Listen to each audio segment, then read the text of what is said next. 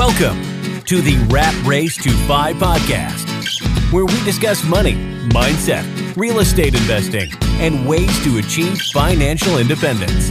Whether you are a rookie or a veteran needing new ideas for investing or creating side hustles, you're in the right place. Here to challenge you to think out of the box, your hosts, Felipe Mejia and Diego Corzo. What's up, Diego? Thank you so much for coming today, bro. We're going to be talking about the 10 questions that we get the most on our Instagram about real estate investing. Yeah, man, I am very excited because these are questions that came from our listeners, from our followers, and they are from all over the place, right? It's about getting started. It's about goal setting. It's about like rat race, all of that stuff. So I'm excited. Let's get to it. That's so funny. Before we get started, stay to the end though, because me and Diego explain our inside joke about Eagles and Penguins and would we have been friends in high school. Let's get started. Diego, what's up, dude? I'm super excited to talk about today's podcast because I did an Instagram story earlier this week, and we asked our followers. We said, "Hey guys, what are the top 10 questions that you would want to hear answered on the Rat Race to 5 podcast?" And these 10 are the ones that came up the most. And I don't want to say them all. We'll go one by one. Diego is seeing them for the first time today. Yes. So let's do this, Felipe. You're catching me by surprise on a few of these questions, so it's going to be good. Yeah, it'll be super good and it'll be transparent. But for anyone who's watching this on YouTube, you can see that I'm in my cabin that I just got in Gatlinburg. This will be my second one for short-term rental. We're actually getting it ready and getting it fixed to start renting. But all that to say, let's get started with number one. So Diego, I'm going to ask you, and then what I'll do is I'll answer it myself. How to start investing if I'm in college? Believe it or not, that was one of the top questions. These are not in any order, but that was one of the ones that we got the most. Like, how do I start investing if I'm just in college? Like, can you give us some creative ideas? What do you think? And they mean investing in real estate, by the way. Yeah. So funny enough, a lot of people tell me, what would you do different when you were in college or in high school? Because I read Rich Dad Poor Dad when I was 21. I was in the middle of college. What I would have done is I would have asked my dad to buy a property with me, or basically with me as the manager with some kind of equity, so that I could house hack it while I was living in college. Because I grew up in Sarasota, Florida, but I went to college in Florida State. It would have been great for my dad to buy a second home, let's say 10% down or maybe 5% down, because I'm going to be living in it. And if worse comes to worse, 20% down investment property, right? It doesn't matter. But the idea is that I would move into the master, rent out the other 3 rooms, for example. If it was 4 bedrooms, I would learn the property management side, live with my roommates, make some cash flow, and then sell it 4 years later if the house has appreciated. That makes sense. That's a good strategy. I think that goes the same with what I would want to do. If someone's in college and they want to start investing, I would show the numbers to their parents instead of renting for 4 years versus buying for 4 years. I think a lot of the times lack of education is what stops a lot of people from investing. I think you would agree. I think if somebody read the books, did the math, figured out what it would take for a student to rent for 4 years versus investing for 4 years, how would it positively affect their credit, their loan history, their cash flow, their tax incentives, as well as, building up their credit by buying a property and starting that relationship with a bank. So if I was in college or about to start, what I would do is I would go to my parents, talk to them about the difference between renting and buying, and then, like you said, maybe sell the property at the end of my college and even make some money off of it. So I think educating my parents is what I would do to start investing in college, because you don't have work history and you don't probably have the money. So I would go to a private money lender like my parents or someone I know and educate them on that they're going to make money through this process. Yes. And then the other thing that's very important too is that house hacking is going to be the best way to get started. And one of the things that not many people know is that even if you, as a college student, let's say you do have a job, your parents can give you a gift for the down payment, or a family member up Can you to explain 14. that? Yeah. So one of the ways to get the down payment is by getting a gift from a family member, and it can be tax-free up to $14,000, which is great because this allows a person to basically come up with maybe $14,000, right? That can be used towards a down payment, maybe some closing cost, all of that stuff. But it has to, I believe it does have to be as an owner occupant, and it has to be a family member. I like that. See, those are little things that I think if people were a little more educated on the process of how real estate investing works, they might be more prone to do it and take action. So great strategies. I think all three of those would be very beneficial. And then house hacking through college, obviously, right? Like if you buy a house, you obviously want to rent the bedrooms out to maybe other college friends of yours that you were going to pay rent at a apartment anyway. So why not start investing as early as possible? Yeah, I lived with the same roommates for 3 years, 2 or 3 years, and we lived in the same place. Now looking back, I'm like, man, we could have saved, like I could have saved money on rent, helped my dad build some equity and all that stuff. I agree 100%. All right, so let's move on to number two. Number one was how to start investing if I'm headed to college. So I think that it's going to help you out a lot. Number two is, Diego, would I pay down debt or invest? As you can imagine, this was like the number one that I got. People are always like, should I pay down debt or should I invest in real estate? You know, which one should I do? What do you think? Yeah, so it's really important to note how much in debt you're in and what those payments are. Because I think it's very important. Like if the only bad debt, right? And there's a difference between good debt and bad debt. Bad debt takes money out of your pocket. Good debt is money that you have to pay, that you owe somebody, but like the bank, but somebody else is paying it for you, right? Bringing it back to Rich Dad, Poor Dad. Exactly. Now what happens is, I think that if you only have, let's say, a car, right? Then at that point, I would say definitely start investing in real estate. But if you have like $500 in credit card debt, $1,000 in student loans, $750 in your car payment, and all this other stuff, I would say go a little bit more like the Dave Ramsey route for a year. Try to pay some down and then invest. But it really depends on how much debt you have. That will be my suggestion. If you only have a car loan, I would say start investing right away, and start investing with low down payment if possible. Again, taking it back to house hacking, so that you can get started on the snowball earlier and faster. I like that. I think personally, I'm going to go a little bit different route. I would say start investing regardless. I think if you can afford to make the minimum payments, then you need to, as quickly as possible, jump into some sort of real estate investing that cash flows so that property can help start paying down your debt. Now, I'm not saying you're going to get into like a 1% rule, neither though. So don't get into a cash flow producing property that does $100. I think that's terrible advice, actually. I think you need to find a property that does 500 plus.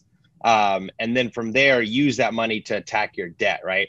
And then and then continue to pay the minimum payments on your debt until you can make more money off the property. So that either refinancing it, pulling a line of credit on it, or even selling it to pay off the debt. But I would say as quickly as possible, get into some cash flow producing assets, or next. Lower your expenses a little. So if you're living in a house, see if you can house hack if you have the availability to.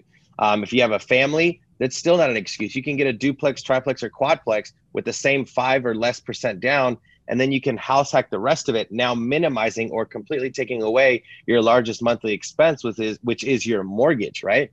Because if you're house hacking with a multifamily, then you can go that route. So those are two very good options as to how to help get out of that debt. But I personally would say you got to have an investment mindset versus a scarcity pay off my debt mindset. It's going to take you years to pay off that debt, where those years you're never going to get back, and your property is going to have been appreciating in value. Now, Diego, you're a realtor. Can you talk a little bit about getting, if a lot of people are like, well, I have kids, I can't house hack. Can you talk about the multifamily strategy that you can use to put a low down payment down to still alleviate that large expense that you have monthly, the mortgage? Yeah, for sure. And here's the one thing too, is that you can get a single family home, right? Like it can have a house upstairs and the basement downstairs, and you can rent it out, maybe turn it into a studio, right? But what's cool about the house hacking strategy for a family is that you can get a duplex, triplex, or quadplex with 3.5 down FHA loan, and understand with the understanding that yes, it's not gonna be sexy, it's not gonna be awesome when you have a family there, but at the end of the day, you're paying down. Like the goal is for this to be your first property so that you can get started in real estate, sacrifice a little bit so that you can get the rewards later. Now, with an FHA loan, of course, 3.5% down. So that allows you to live in one side, rent out the others. And then from there, you can move out after a year or 2 years and do it again. Or after that, get the home that you really want for you and your family. Now, the other idea is that you can also get a house in a nice area that has an ADU. So this means that you can rent out it might have a slab house or some kind of it's ADU, accessory dwelling unit, and that allows people to also rent out that side while you living in the main area. So I've actually helped a couple of people buy those types of homes here in Austin. And at the end of the day, it's sort of like a detached duplex, which is really good because it has its own entrance, its own privacy, all of that stuff. The one thing, Felipe, that I did want to say about paying down debt too, or like debt overall, we've been talking a little bit about doing the house hacking strategy, right? And you might say, well, I don't really want to do that. I don't want to sacrifice or anything. But if you are in bad debt, unfortunately, when added, like you borrow from your future and now you're having to pay the consequences. Sadly, but it's the truth, right? So if you went on trips, if you bought a Camaro or a Corvette when you really didn't earn the right yet, just because you got a great first job and stuff like that, you borrow from your future, and now you have to take responsibility if you want to grow your real estate portfolio, if you want to build passive income and achieve financial independence. Yeah, and I'll say one more thing about this, and then we can move on because we're only on number 2. Yeah. So I have noticed, and I think, Diego, you'll concur to this, or you'll at least understand it. It seems like people of wealth buy the toys when they're needed. And what that means is you have a Tesla, but you didn't buy it until you had a tax bill of like a bajillion dollars. And now you're like, I literally cannot buy a cheap Honda Civic because it will not give me the tax break that I need. Like exactly. You need an expensive, heavy car that's going to give you the tax breaks that you need. And you need to be able to write off those taxes. So it's almost like the wealthy that understand financing know that they have to do that. For example, I know, for example, Ryan, right, out in Vegas, recently had to buy like a Porsche, a Ferrari, or some heavy SUV, but he bought it an electric vehicle, as an electric vehicle, and he talks about it openly on his TikTok that he has to do that because it's a tax write-off, right? Mm-hmm. So it helps him. So that's the difference between those that don't invest correctly and those that are. I almost want to say like the tax code like incentivizes to succeed, to buy nicer things. So exactly. I know that's why you bought your Tesla for sure. That's why I'm buying mine. Mm-hmm. Exactly. It's a way to not pay as much in taxes. Correct. Okay. So number 3 is, hey guys, my parents won't let me invest because I'm not old enough yet. So I'm wondering, I would assume 21, but maybe he's younger. What should I do? On this one specifically, Diego, in my notes for myself, I wrote education for myself is most important. You have to trust that your parents know best. Sometimes they don't, right? But I'm not here to say that. But I know that if you can educate yourself, then your parents might see you in a different light when you're speaking about investing money and all that. Maybe you're just not, presenting the facts yet in a way where they feel comfortable allowing you to invest if you still live under their roof. So for this one, I just wrote a simple answer as educate yourself, show them that you're interested in. And I think that any loving parent at a certain point will be like, okay, I think he gets it enough to risk money on investing in these asset classes. Diego, what do you think? Yeah, I totally agree with you. And I feel like the education, just like you said, has to go both ways, right? So you as the kid need to be educated, but also it is your job to educate your parents. And coming from I'm the first of my family to come to to graduate high school, college, all of that stuff. I had to be the one to educate my parents on. Once I learned about financial literacy and all this other stuff, I was the one that taught my dad about Rich Dad Poor Dad, and now my dad has over 10 properties, right? But if I had not taught him that, he probably wouldn't have caught the bug or understand the power of passive income. And it's our job to teach our parents that it is possible and how wealth can be created in this country, so that our parents are not just working until they're 65. I like that. Yeah, I think educating is very important. And like you said, it's a two-way street. If you want your parents involved, or if you want anybody in your life involved in real estate that you're going to be investing in, it's money talks. So you have to be able to educate when it comes to that. So I think those are good answers for that one, for sure. Mm-hmm. Yeah. Awesome.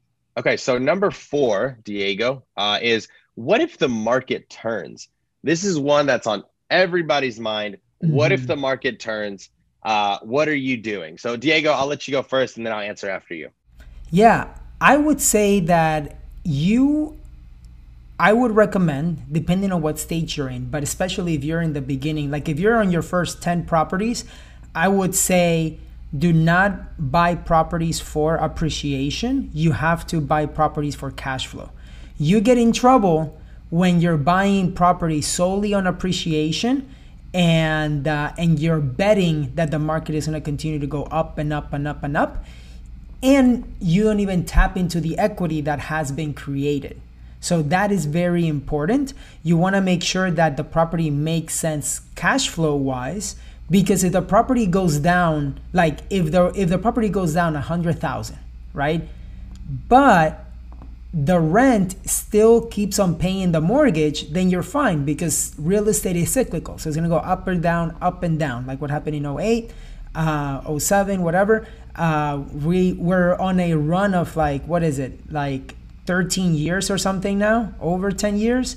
So from that perspective, I feel like if you're buying the properties for cash flow and they make sense now, they will continue to make sense in the future, even if the rents go down by 10%. Yeah, it's interesting. I've always just invested for cash flow, right? I'm not following a trend. I'm trying not to follow the equity, even though I feel like I sometimes should have, right? Investing in Austin would have been a great move when I first met you, but I'm just not a person for equity. I'm not that risky. And I should have been, right? Knowing now, right? I could have. I just don't see the cash flow there, but obviously you guys are crushing it there.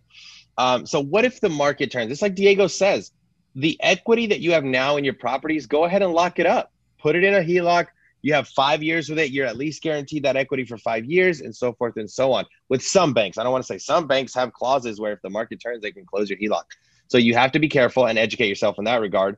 But if the market turns and you want to be secure with the equity and value that you have in your properties, just put it in a line of credit and double check that the bank is not going to close it off. The second thing, you don't have to worry about that if the rents are covering the mortgage and then giving you some cash flow left over. In most markets that I know of, now I obviously I can't say all of them, but in most, during 08, 09, and 2010, rates of rent stayed pretty much the same, if not started going up, because people were losing their houses and they couldn't buy, they had to rent. So that being said, when a market turns, if you're renting for cash flow, you're going to be okay. Now, if you're a flipper or if you're in it for equity, then that might not be, you're probably going to get burned. But to safeguard against a lot of those things, it's definitely buy properties for cash flow, and everything else is just cherry on top. Yeah, totally agree with you there.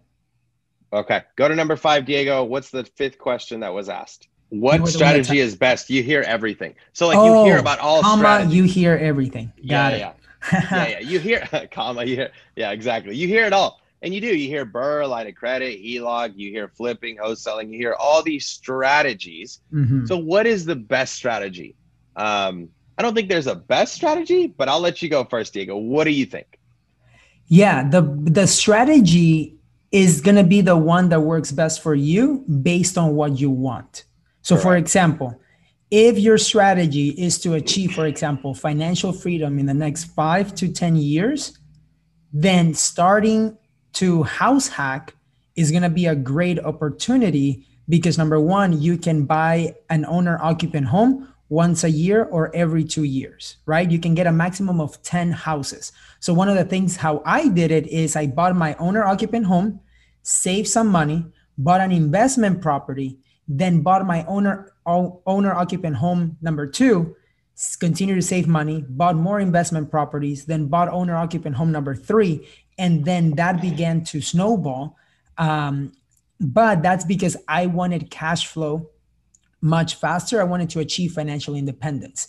If my goal was to increase my income, then I would have gone on flipping properties. Because at that point, I knew that if I can flip a property and my numbers, and I only invested in properties where I could make around $40,000, then I knew that I could do that more and more. But that's not what I wanted in the beginning. At first, I wanted to invest for passive income because I wanted to reach the level of financial independence so that I could do whatever I wanted. Yeah, absolutely. What strategy is best? I hear this question a lot, and I hear a lot of people with the answer, oh, this strategy is best. This strategy is best. I think personally, it's person specific.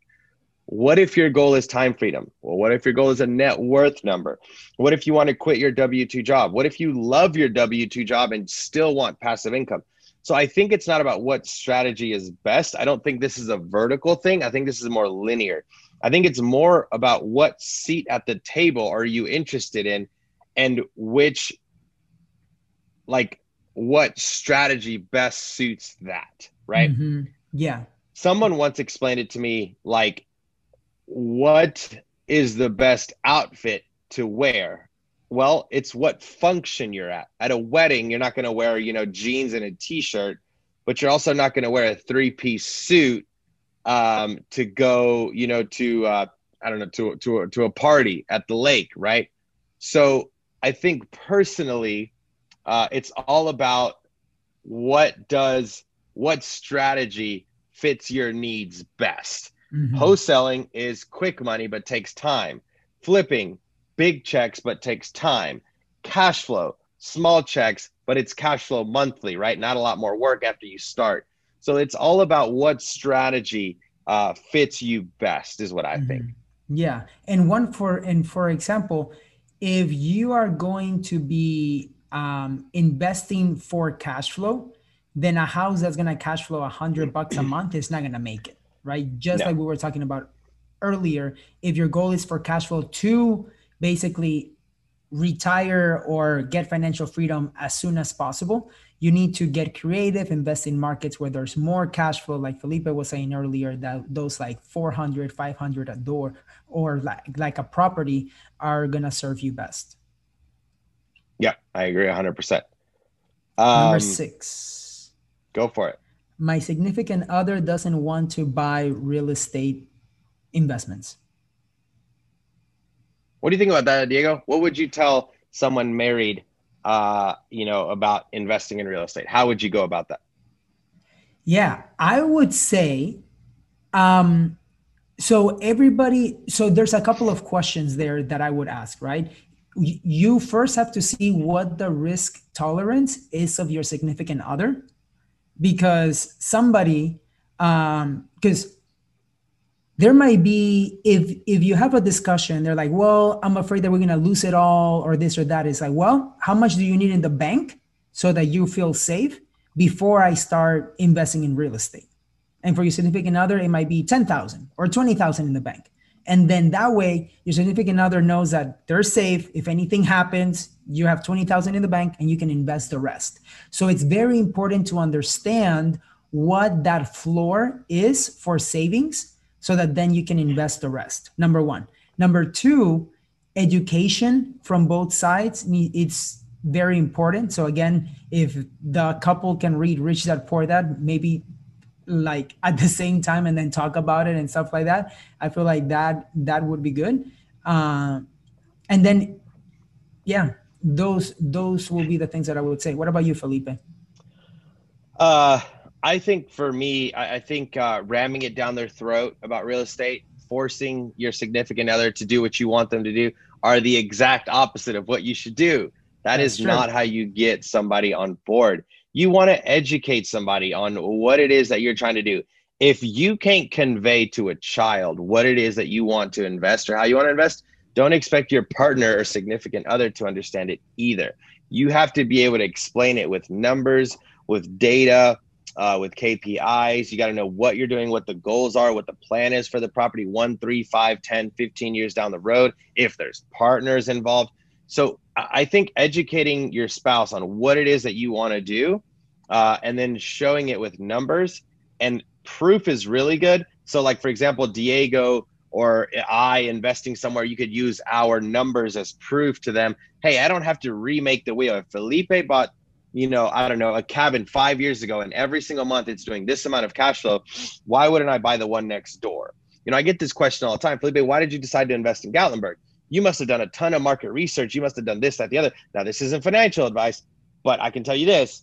I didn't do more than maybe 30, 45 minutes worth of research because everyone else that's investing up here has already done that. And I'm just basically following suit. So when you're explaining something to your spouse, let them know that there's already prior traction in that space of real estate. You're not going to be like, oh, I'm going to rent out containers in Colorado because I think that works. No one's done it before. Maybe someone has, I don't know. But like, you want to follow what other people are doing in real estate because it already has and shows proof of concept. So I think that's really important. And then books, like you said, I think reading books is crucial and educating your spouse on what it is that you want to do. Yeah, I agree. Number 7, what would you tell yourself if you had to start over or lost it all? It's a good one. I'll let you start that one. Yeah. What would I tell myself if I had to start over or lost it all? As long as I still have the education that I have so far or the wisdom that I've gained, I think I'd be okay. One of the things that I would tell myself is start sooner is number one. Start as soon as you can afford to do it.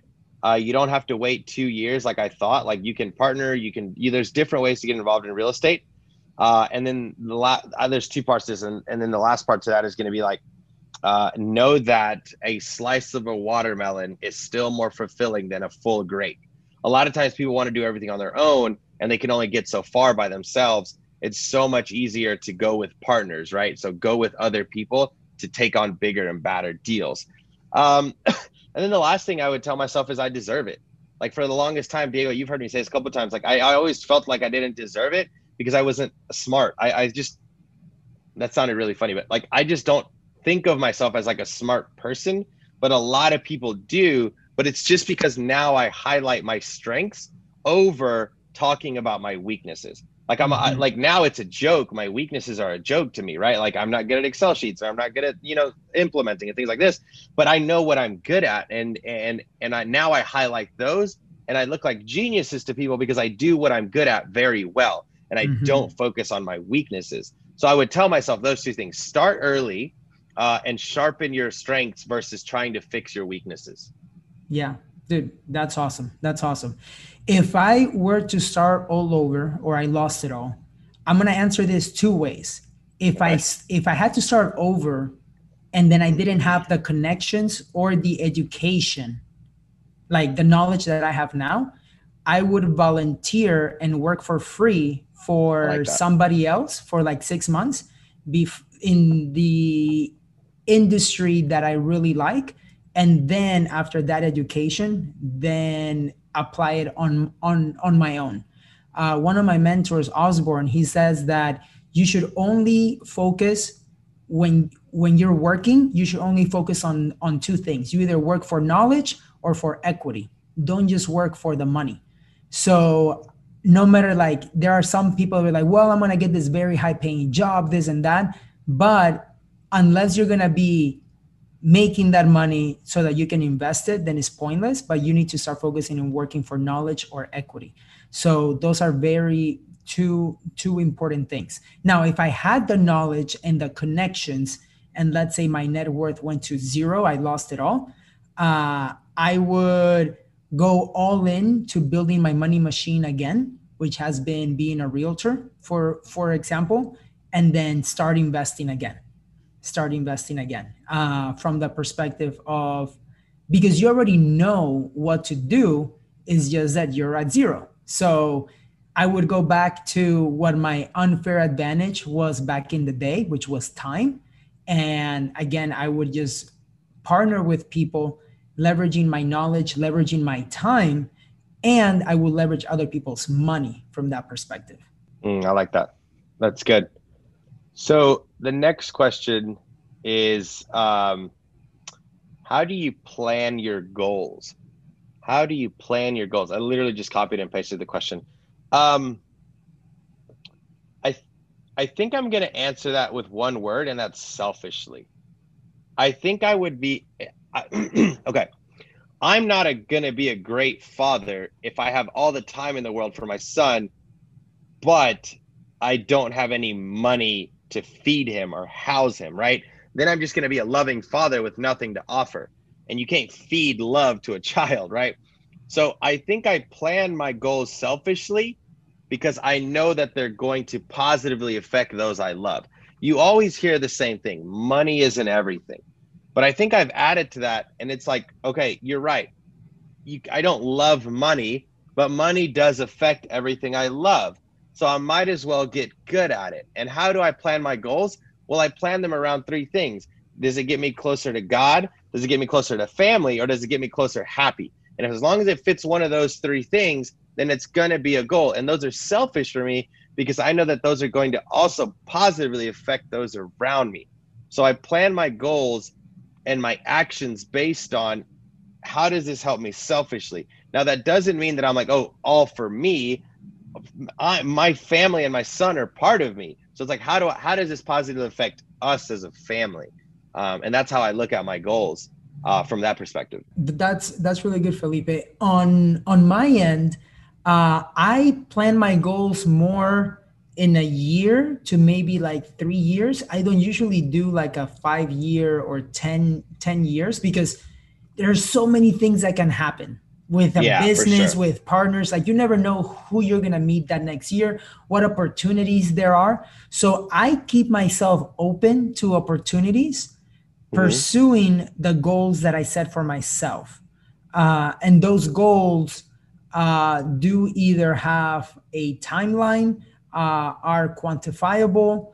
I want to make sure that it wouldn't be, I want to read more, right? It would be, I want to read one book a month, as an example. So it's more like action-based goals that build on the habits for the person that achieves those certain goals. Like, if I want to become a millionaire, let's say by age 30, you should have the habits that a millionaire has and apply them into your life, so that then you know that the money is going to get to you later, maybe not right now, but the habits are building you towards that. Exactly.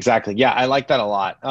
You've always said, right, you got to become that person that you want to be before that like comes out, right? Like, you got to be a mental millionaire before you become a millionaire, right?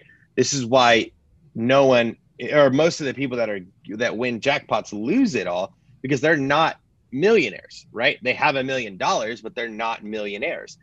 So I made a post about this on Instagram the other day. It's like, I had a picture with my son, and I wrote, like, son, I promise to make you a millionaire before I give you $1 million, right? Like, what I'm saying is, I'm going to educate my son on how to manage $1 million before he gets any of the properties or assets or businesses that I own. And I think that's really important. We're sidetracking a little bit about how do you plan your goals, but that's part of it, good. Right? So for me, that's important, good. Right? It's like, how do you do that? Yeah, dude. And at the end of the day, I was in a room with some of my mentors, and one of the guys mentioned that especially with the family, right? If you have a high net worth, I was in a room of guys that they had a net worth of over 10 million, 15 million. And they said that they look at their family, and when you look at your family, they see that the main guy, the father, let's say with the businesses and everything, he's the quarterback. Well, if he gets hurt or if he's the main player, then the team suffers, right? But if you see yourself as the coach of the family, as the coach, then you know that you can make certain moves. And if something happens to your players, you can adjust because you're the one with the knowledge and you are sort of like in the sidelines, but you have the coach mentality. So with your wealth and your family, treat yourself like the coach, not the quarterback. That's what I would say there, because then you can plan your goals just like what you said, right? You're not going to pass $1 million to your son. That's like the perfect example. You're going to coach your son to become a millionaire, and then he can inherit whatever he wants from that perspective. Correct. Exactly. So, nope. Yep. Yeah. I totally get that. Really great good explanation. I love it. Number 9, who do you look up to the most and why? This one kind of caught me off guard because we're both mentors in Rat Race to FI. And I was like, well, whoa, who do I look up to? That's a great question. And I think a mentor that's not being mentored is probably not the best mentor, because then they're not practicing what they preach to that level, right? Like if you're telling people that they need coaching or mentorship, you should be getting mentored as well. So I'll let you go first on that one. Who do you look up to? Who and why? Yeah, for me, it is actually my business coach, Matt Aitchison. Matty A. He is 2 years older than I am. I think he's 32, 33. But we met at a GoBundance event back in 2014. And I looked up to him a lot because both on the family side, like he's a great father, a great husband. And he's also a great entrepreneur, and he has built different companies, different things that as an entrepreneur, I see the values that he has, and I really like them. And that's something that's somebody that I look up to. And it's also somebody that I can have conversations as a friend, but he's also my coach. So there are times where we have more of like that coach mentee type of relationship. And it's awesome because he's accomplished a lot more, but I know that we have both elevated so much since we've known each other. And that's what I look up to. I like that. So who do you look up to the most and why? I think personally, I look up a lot to my mom just because of the adversity that she's had to go through. And like coming to this country, undocumented, not knowing the language, and then like trying to fit in, learning the language, getting her documentations corrected, doing taxes and just like learning all that stuff. I feel like for me here, anytime I run into an issue or a problem, I'm like, my mom had it worse. I have no excuse, right? Yes. I'm big on like not being a victim and not having that mentality, and not like, you always say this too, like, oh my gosh, this is happening to me, but it's like, why is this happening? What can I learn from this? How can I get better? How can I do better? So yeah, I think personally, who do I look up to more? It'd definitely be like my mom. And then I have my mentor, Dom. I don't speak a lot about him, and that's off of his wishes. And he just kind of helps me out a lot through his he's only in business, not in real estate, but just listening to him, he's just a wealth of knowledge. He's like a dictionary of knowledge. It's incredible.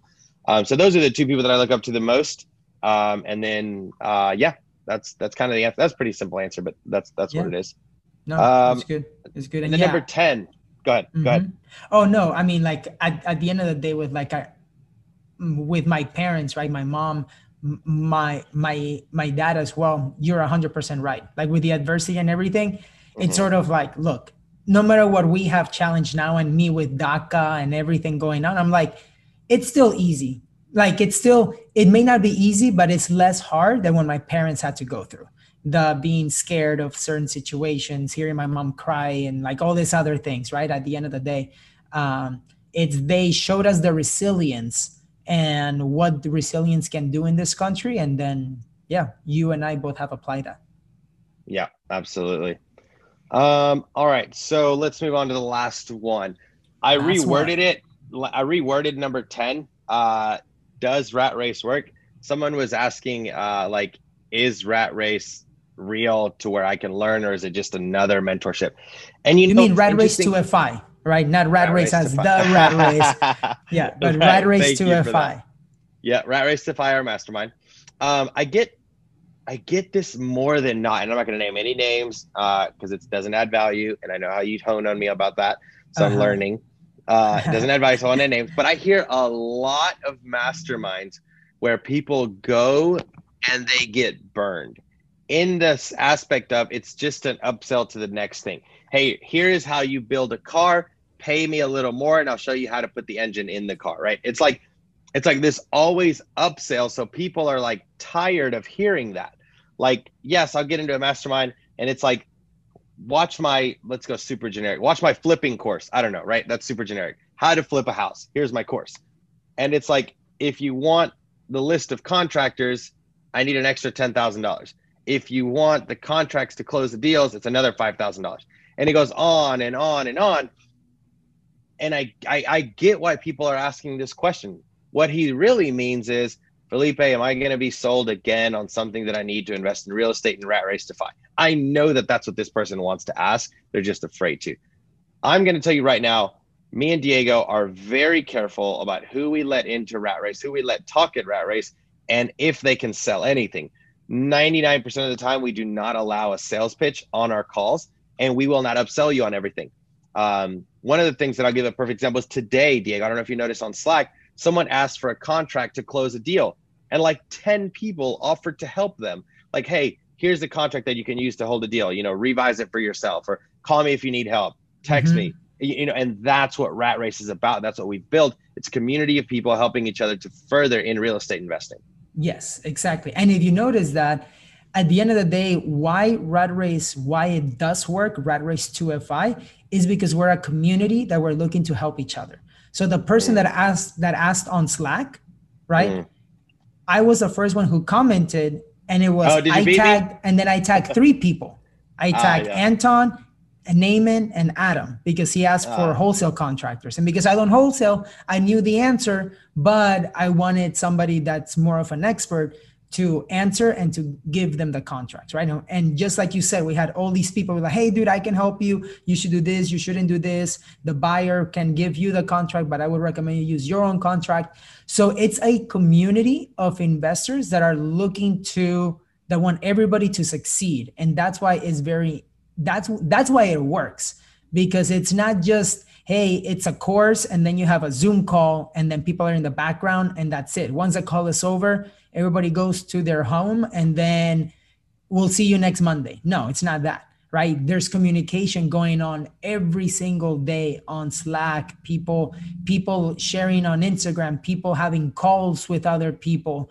Like, it's really cool to see how people tag you and I, Felipe, of private calls that they're doing on Zoom about them networking, building relationships, all of that stuff. And that is the power of Rat Race 2FI. I really like that people in Rat Race are stepping up too, creating micro tribes within Rat Race, like wholesaler tribes or this tribe, or reading books together. I think it's really awesome that people are starting to do that organically. And that's just another level of Rat Race, right? It's like in Rat Race to Fi, people are starting to step up and take leadership in certain roles without us telling them to. And I think that's the ultimate sign of a leader. So I'm super excited about that. Really quick, Diego, I'm going to go through the list so that people know what it was. And if you missed any of it, you can go back and listen. Number 1 was how to start investing if I'm in college. Number 2 was pay down debt or invest. Number 3, my parents won't let me invest. How do I do that at 21? What if the market turns? What do I do? What strategy is best? You hear everything out there. My spouse doesn't want to buy real estate. What do I do? Number 7, what do you tell yourself if you had to start over or if you lost it all? How do you plan your goals? What do you look for up to the most? Who do you look up to and why? And does Rat Race to Fi your mastermind work? I think we've given great examples of answers to the 10 questions. Oh, for sure. For sure. And I like how we both give our own types of opinions, right? And based on that, the knowledge, based on our experiences, we get to share all about that. So it's cool. 100%. Before we go, Diego, I'm going to ask you one last question off the top of my head, and then we're going to go from there, and then we can close it up. Last question. Diego, who were you in high school, and would we have been friends? Oh, man, we were talking about this. The question is, who was I in high school? Yeah. Yeah. So who was I in high school? I was the kid that was quiet and that would get A's. That was me. Like I would study. I still did sports. I did cross country, soccer, track. I was in technology. So I did TSA, but I was more of like the quiet kid. Competitive on the education side. Yeah. Would we have been friends in a joking manner? I told you like we wouldn't have even been in the same classes. So that's why I wanted you to say that. Straight up. You told me in the car, you were like, bro, how would we have been friends? We wouldn't have been even in the same classes. I was in advanced. Yeah, I was in the IB program. Yeah, completely different. Oh my gosh. Yeah, we wouldn't have known each other. We would have been in the same grade, but would not have. Yeah. It's funny though, because that came from, I told you that when and now I'm going to get sympathy from the listeners. No, it's good. I was always known as like, in class, they would always, in our class, and I didn't get this until I was older. In our class, they would separate the kids into penguins and eagles. And like, I was a penguin. Like I was like, okay, cool. Like that's just the name or the animal that I was assigned. Now that I'm older, I realized that meant that I couldn't fly and the eagles could fly. So the eagles were like advanced readers in math and science. And like, I was told mental, I was a penguin. You were the penguin. And I was a penguin. So now we send memes back and forth. Anyways, that's the Rat Race to 5 podcast. Guys, if you're listening, thank you so much. Don't forget to follow us on Instagram, Felipe Mejia, REI, and then Diego at Real Diego Corzo on Instagram. All right, guys. Thank you so much. See you, Diego. Bye, Felipe. Take care. The Rat Race to 5 podcast, where we discuss money, mindset, real estate investing, and ways to achieve financial independence. Whether you are a rookie or a veteran needing new ideas for investing or creating side hustles, you're in the right place.